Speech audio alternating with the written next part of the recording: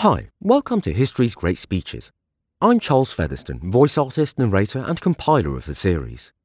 Please like or subscribe and feel free to contact me via Bandcamp, Podbean, Facebook or Patreon to let me know speeches or time periods you'd like to see covered. You can find a full set of links at my website, charlesfeatherston.uk. Chief Joseph, I will fight no more forever, 1877. Tell General Howard I know his heart. What he told me before, I have it in my heart. I am tired of fighting. Our chiefs are killed.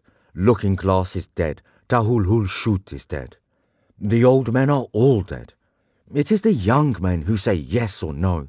He who led the young men is dead. It is cold and we have no blankets. The little children are freezing to death.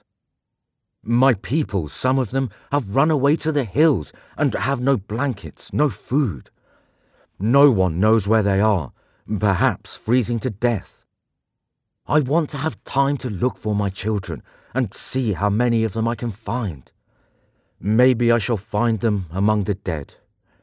Hear me, my chiefs. I am tired. My heart is sick and sad.